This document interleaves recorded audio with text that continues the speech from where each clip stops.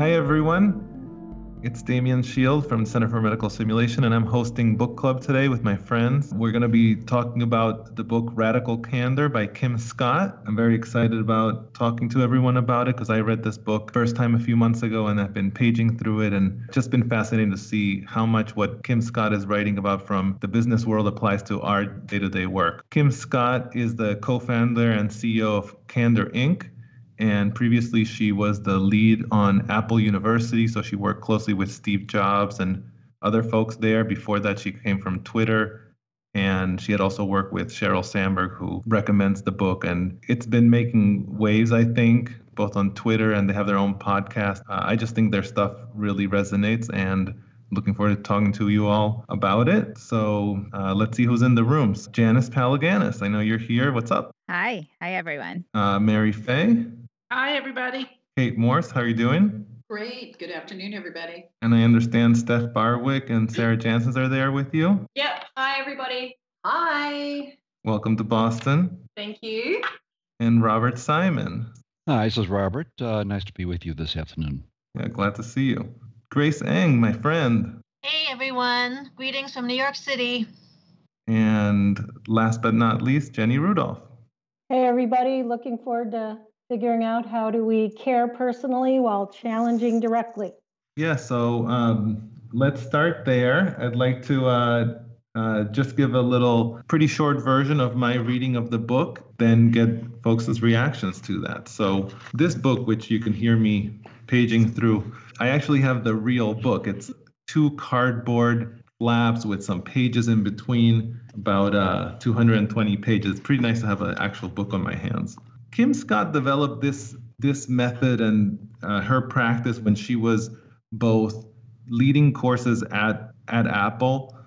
She had gotten into that because she was a really great leader of teams at Google, and she created teams where there was a culture of feedback, where people gave, got, and encouraged feedback. When she then formalized it into her work at Apple, and then later on to her CEO coaching practice with CEOs of Twitter, Ship, and others, she now wrote it up as a book and calls it a new management philosophy. And the heart of it is to be in the radical candor quadrant. She has a 2x2 matrix. And one axis, as Jenny said, is to care personally. That's to really be interested in people, either your direct reports, your learners, your peers, your bosses as people. And I think in our work, that's the curiosity and the basic assumption, but particularly the curiosity, the really being interested in them, their ideas, and aligning with them. And the other axis is challenge directly. So being direct in your observation and sharing your advocacy. In the 2x2 matrix, she says you want to be in the radical candor quadrant. So what are the other quadrants when you, and I think her language is at times extreme, but she says if you fail on one of the 2 axes, so if you care personally but you don't challenge directly, she calls that ruinous empathy. I think it's interesting. It's compelling. She gives examples of employees that she really liked so much that she just felt bad giving them the direct feedback, and then she ended up having to fire them. So ruinous empathy doesn't help their career, their work, or you as their boss. The subtitle to the book is How to Be a Kick-Ass Boss Without Losing Your Humanity. And so as we're translating it into our learner-centered context, how to be an excellent teacher without losing the learner might be a parallel. If you challenge directly but fail to care personally, she calls that obnoxious aggression. That's, I think, most akin to our overtly judgmental stance, and in a way also probably the non-judgmental stance. Probably the worst quadrant, she says, is if you fail on both regards, so that's manipulative insincerity, where you don't care and you don't challenge directly. So I think that's, I've been thinking about it because Jenny asked me, like, how does this map out to our different axes? And I think manipulative insincerity is easing in and just asking people, but not because we think they'll help them, but just because you don't really care. And even I can add to that, I think even when we're so worried as educators about ourselves and how we're coming across, and we're just kind of like nodding our heads and not really caring about what they're saying, caring much more about ourselves, I think that can fall into the manipulative insincerity. Right, big time, because in the book she says, usually when you do the ruinous empathy, you don't speak up because you worry about them. In manipulative insincerity, you don't speak up because you worry about you and what will Right. people say because of that. So that's the short version of the content. What I really loved about the book too is that she takes it even further, because then she goes on to two other parts of the book. So the next is about how to really reach real results in terms of your organization and helping people go through a cycle of listening, clarifying, debating, deciding, persuading, executing, and learning again. This is the GSD wheel, the getting shit done wheel. I enjoyed that as I was reading it the first time for everything that it did for my work as a leader of programs. And on my second time around, and inspired by Mary's teaching around the microcycle, because I think that debriefing and teaching and learning is in a way a negotiation about, will the learners consider taking your crazy ideas?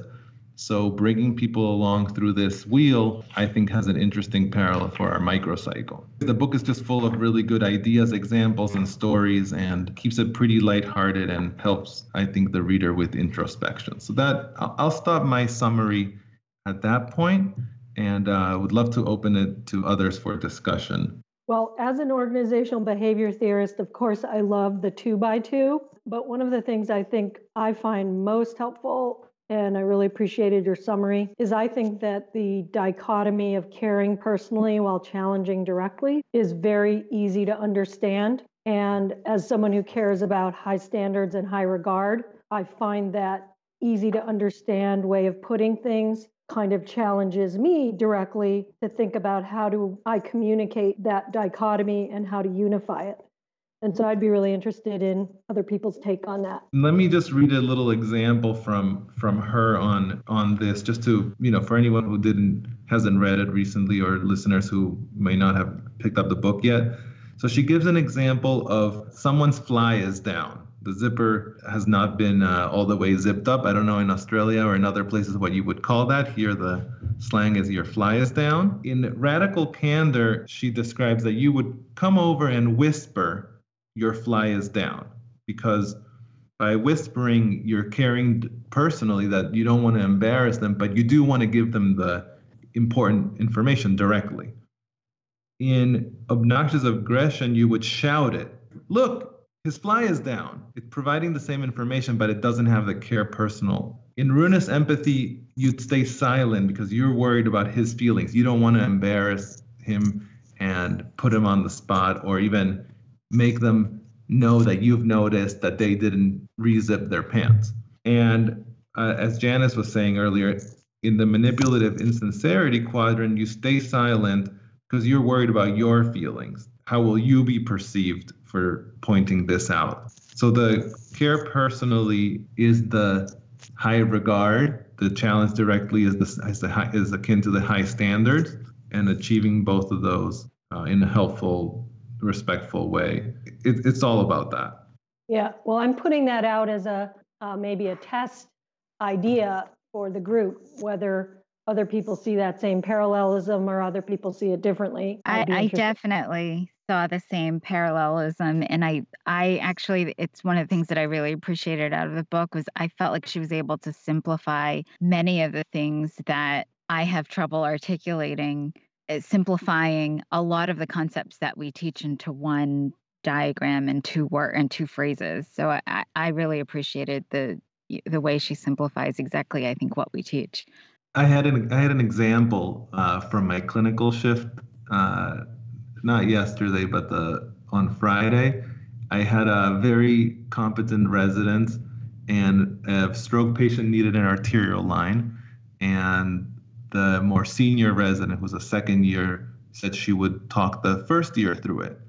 So they go over there, they do the arterial line. It takes 2 tries. Eventually they're successful and everyone's happy. Well, later on, towards the end of the shift, I still wanted to talk about what I saw, which was that neither of them were wearing eye protection, and that I was worried about the arterial blood spurting into the eyes of at least one of them or even somebody else. And I had to really think about how do I, they did this great job. I want to celebrate that. I don't want to take away from that, but at the same time, I have more information for them. So I channeled in that case. I thought this book helped me because I was able to say, well, first I decided to turn to the resident who was the supervisor and said, one of the things I want to bring up is you're now moving into supervision, and so you have to watch out for other people. So thinking about this, it may not be on your radar screen. I try to express that I was on her side about it, that it wasn't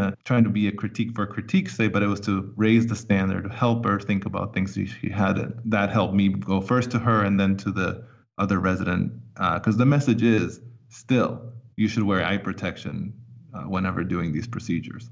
I like that, Damien, because I'm obsessed with how do we make it possible for people to hold high regard and high standards at the same time? How do we allow people to challenge directly while caring personally? And my hypothesis is if we can dial up caring personally at the time of challenging directly, or if you can dial up caring personally at the time of needing to help someone meet a standard, it transforms your own internal dialogue from this person is an idiot, I have to correct, to this person is someone I care about and I want to help. However, I still think this is always difficult for people, and I wonder what tricks or techniques other people on the call have found useful for dialing up the caring personally while challenging directly.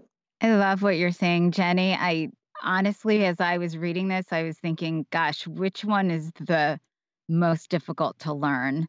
The challenge directly or the caring personally? And how do you learn those? And do you learn, the skills of challenging directly first? It's so difficult to try to learn it together. I mean, what is the best approach? Yeah. So I just love your question. In my example, I just didn't want to be seen as a criticizer in the space of success. To answer some of that, to me, the thing was to manage myself and get the courage to say, okay, I have something important to say, and it's a helpful thing. So in the way that you dealt with the social anxiety of having to critique in the context of success, which in some ways is easier than critiquing in the context of when somebody's not doing well, was to dial up your own identity as seeing yourself as a caring person who was helping these other people do self-care or self-protection. Yeah, I think in the context of the conversation, that the reason I was bringing up the eye protection was not to catch them on their mistake, was not to tell them what the policy is or the regulation or to get them to do the right thing, but because I don't want them to get exposed to body fluids in the future. And I just dialed up that message about what is it that, Robert, you always say to us? It's what's right, not who's right. Just want to chime in here to respond to Jenny's question, like understanding this is hard and what are some of the strategies. And, I'm looking at this through the lens of an administrator who needs to manage the performance of a group of people over time and not as snapshots. The way that I've come to think of it, I think it's by looking at the bigger picture of what I need to accomplish organizationally and remembering that I'm being asked to make long-range plans, 3, 5, 10 years.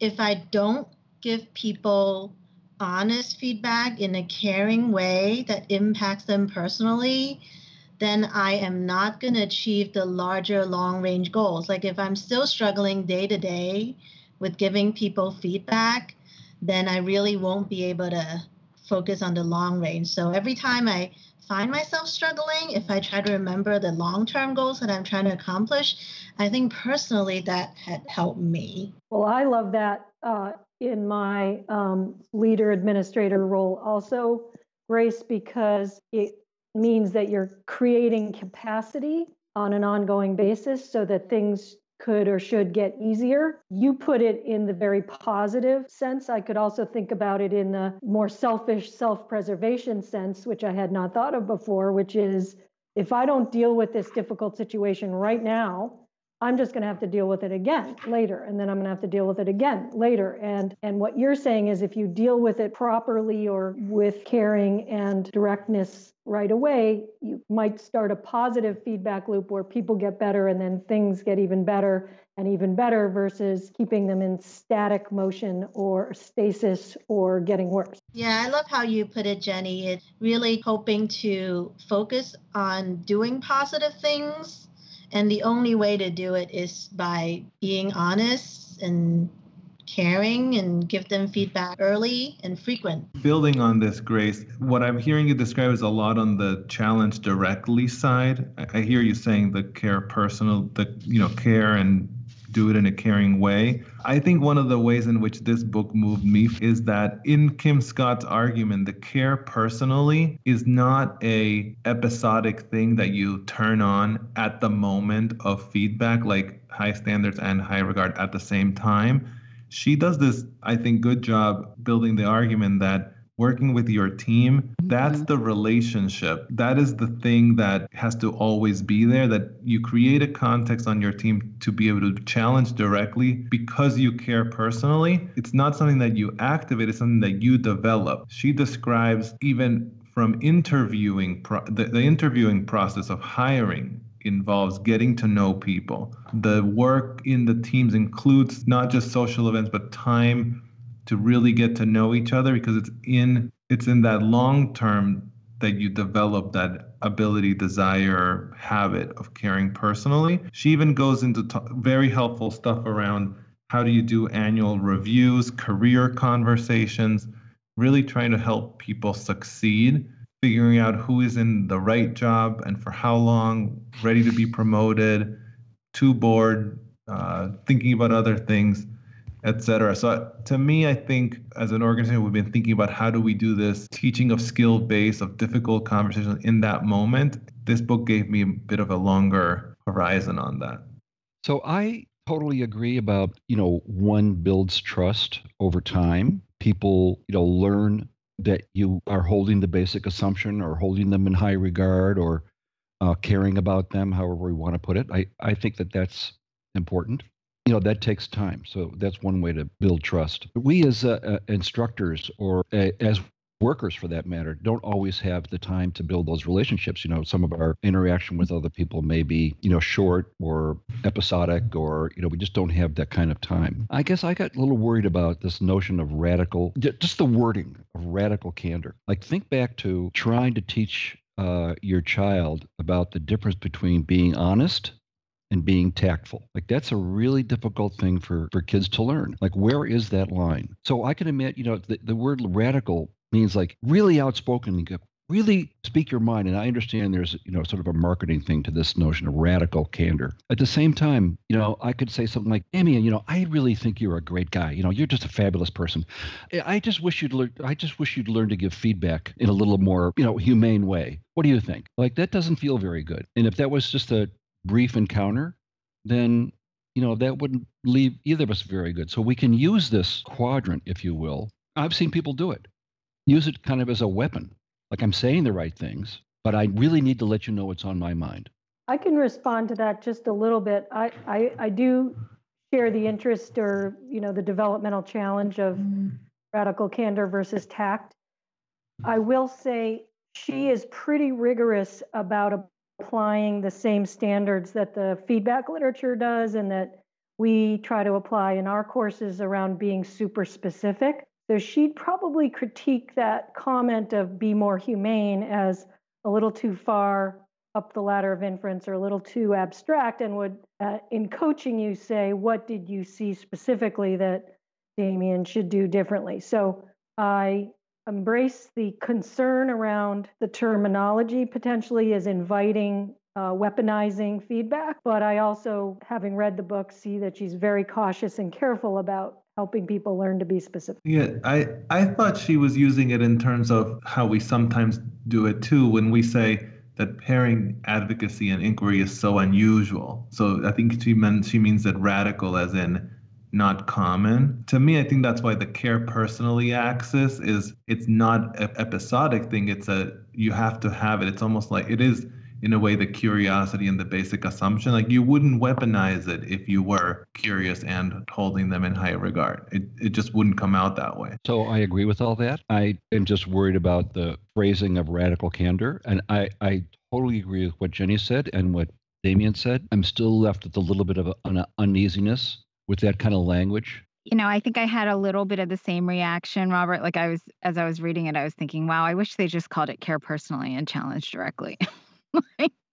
That would just be so clear to the world. I know I reread yesterday the moment where she says, How I did could they have came up called it. with this? I could have called it honest, but I didn't. I don't know if you have it there, but she's pretty straight up about it early on. Yet another idea is that the context, like in Silicon Valley, radical candor speaks to the right kind of culture change needed within an organization. I would love to go back to Jenny's question about strategy. I mean, it just really sounds like she was fortunate to have joined deliberately developmental organizations where there is the culture there. And so I don't want to dismiss the fact that, we were kind of talking about culture change, and this could be much more difficult in different organizations, and having to peel away at some things to be able to care personally and challenge directly and kind of infect your work environment. Kim Scott always talks about, or throughout her book, she talks about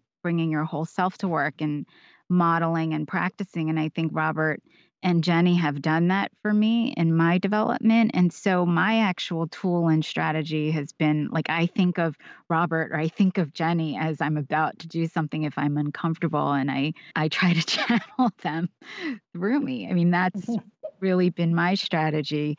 I think she explicitly says, like, if you don't fit your environment, leave. I think she says that, right? I think that that's a number one strategy explicitly for listeners is, finding a place that has that culture embedded and experiencing it. And that will really take you out of your comfort zone if you feel uncomfortable with it. So you could practice. So I want to spend just a little bit of time thinking about how this might apply to debriefing and the microcycle. So she says, towards the beginning of you're trying to do a project, launch a product, develop a new way of working with customers. She says, you start by listening and clarifying people's ideas, and you're taking this in. She suggests you then debate the ideas for the ideas, not who's right, or what, who's bringing them, but what the ideas might be, but withhold the decision, involve as many people as possible to the debate, but then take it to a smaller deciding team, depending on what's necessary. Just because you decide it doesn't mean people are going to then do it or follow. So you have to then persuade them, again, with the same radical candor, curiosity, and listening, that they should follow you in this path towards executing. And when you do, you should then, again, elicit feedback to learn from it. So to me, that sounded kind of like the understanding phase, where you might put something out there and then listen for frames, clarify, get into some discussion and really debating. In the teaching and learning process, it's really ultimately up to the learners to decide if they are persuaded by this discussion. You've gone to the board, you've batted around different options. They would then go off to execute in their next version of the case, or if they were going back to their clinical environment. So to me, I thought this cycle fit in with our concept of the microcycle and understanding phase, and I was curious what other folks thought about that. Well, I think it's an interesting idea that is, in my view, in synchrony with balancing advocating for your ideas and inquiring into other people's ideas, which in and of itself is an unusual social pattern because many adults confound being tactful and polite, being respectful. People often don't feel comfortable advocating for their ideas because they worry that they're going to be imposing them on others, and therefore we don't hear as much about what everybody's thinking. So I see the value in this cycle, but I connect it to the commitment that Janice raised earlier of being in a group or a culture that's committed to deliberate development, both of the individuals and kind of research and development on the ideas, testing the ideas themselves. So this microcycle of putting out your ideas, testing them, persuading, trying them, requires a friendly contact in order to work. So I think that's another whole piece of the value of this book, if I might just stick to that for a second, which is this cycle of learning within a conversation is really important. But the values and norms that individual conversation or group conversation throws off for the rest of the organization, the norms, the values, the risk-taking, the willingness to be wrong, the fallibility, the failing early and learning, modeling all that within that cycle is a secondary and key benefit in my view. And I see that as something that Grace Eng was talking about earlier, why she has such a strong commitment to giving feedback or having good feedback conversations, because she's creating a context not only that builds capability, but that in the individuals, but creates capability in her organization. I'm thinking, yes, I love, Jenny, your comment about creating capacity. I think that's a great way of putting what I was trying to articulate. I think that in my mind, if I don't spend time thinking about what is my feedback strategy and just do it the same way every time with caring personally and challenging directly as best I can, then I would have personally a mental capacity to focus on other things. And I think then the organization, like the staff, wouldn't be worrying about, oh, what's Grace going to say to me? How's she going to approach it? Like they would know and be able to expect how Grace would approach them, if we need to have a conversation. So I think it kind of goes both ways. Yeah, I agree with you, Grace. And in just doing what you're doing, that's a strategy in itself, teaching others, because you're modeling for others, ways to communicate, different tones and approaches that they can adopt. Yeah, I love that. And just being predictable in, staff's eyes, or colleagues' eyes. I think I'm guessing that's useful to them. I'd like to invite anyone who hasn't yet got a chance to share to get us started with final reflections and takeaways on this book. Hey guys, this is Mary. As I was reading the book, one thing that I think was most important in making caring personally almost sort of automatic is the idea of bringing our whole selves to work. And I think many times we see our personal life and our work life as being very separate. And I think this is something that CMS also does really well, is that we bring our whole selves to work and we also interact with people as holistic human beings. And I think it's no mistake that as Jenny and Damien and Walter and I were thinking about values for the IMS going forward, one of the things we said was always seeing our learners as holistic human beings. And I think as we conduct ourselves with our whole selves and see other people as whole selves, the caring personally really is able to take center stage, because we realize that nobody's perfect and everyone has flaws, but everyone's really striving to be the best they can. So I think that's what really resonated with me in this book the most. I really liked the way that she reframed feedback as guidance. I think that helped me understand a little bit more about aligning with my learners, and that really then taps into that need to care personally about them all. Clinicians have this skill that they employ with their patients on a regular basis, and how we can see a way to transfer that skill to our learners and see that as a relationship, just like we see the patient relationship, where we care personally about what happens to that patient, but we also care deeply about making sure that they have all the information when it may be bad news. So for them, the feedback, I'm sort of seeing it in that relationship that way, that you're sharing bad news or difficult news. And if we could transfer that caring and being able to have a difficult conversation, potentially difficult conversation to our learners, we already have some of those skills. We just need to move them to a different context. One of my biggest takeaways is trying to think about how to convey compelling, potent ideas in a way that people can really understand easily. And I think challenging directly and caring personally is a really genius example of that. And so I'm kind of taking that on board to continue to think about how to do that with my work. Thank you for the opportunity to talk to you about this book with you this afternoon. And if anybody has any radically candid feedback for how we ran the session, what we're doing with it, I'd love to hear from you as well.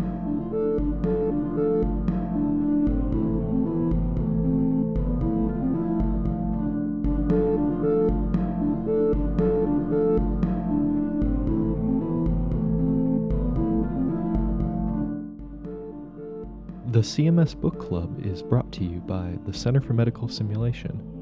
Find out more about CMS and explore our faculty development course offerings at www.harvardmedsim.org. Thanks so much for listening. We'll see you next time.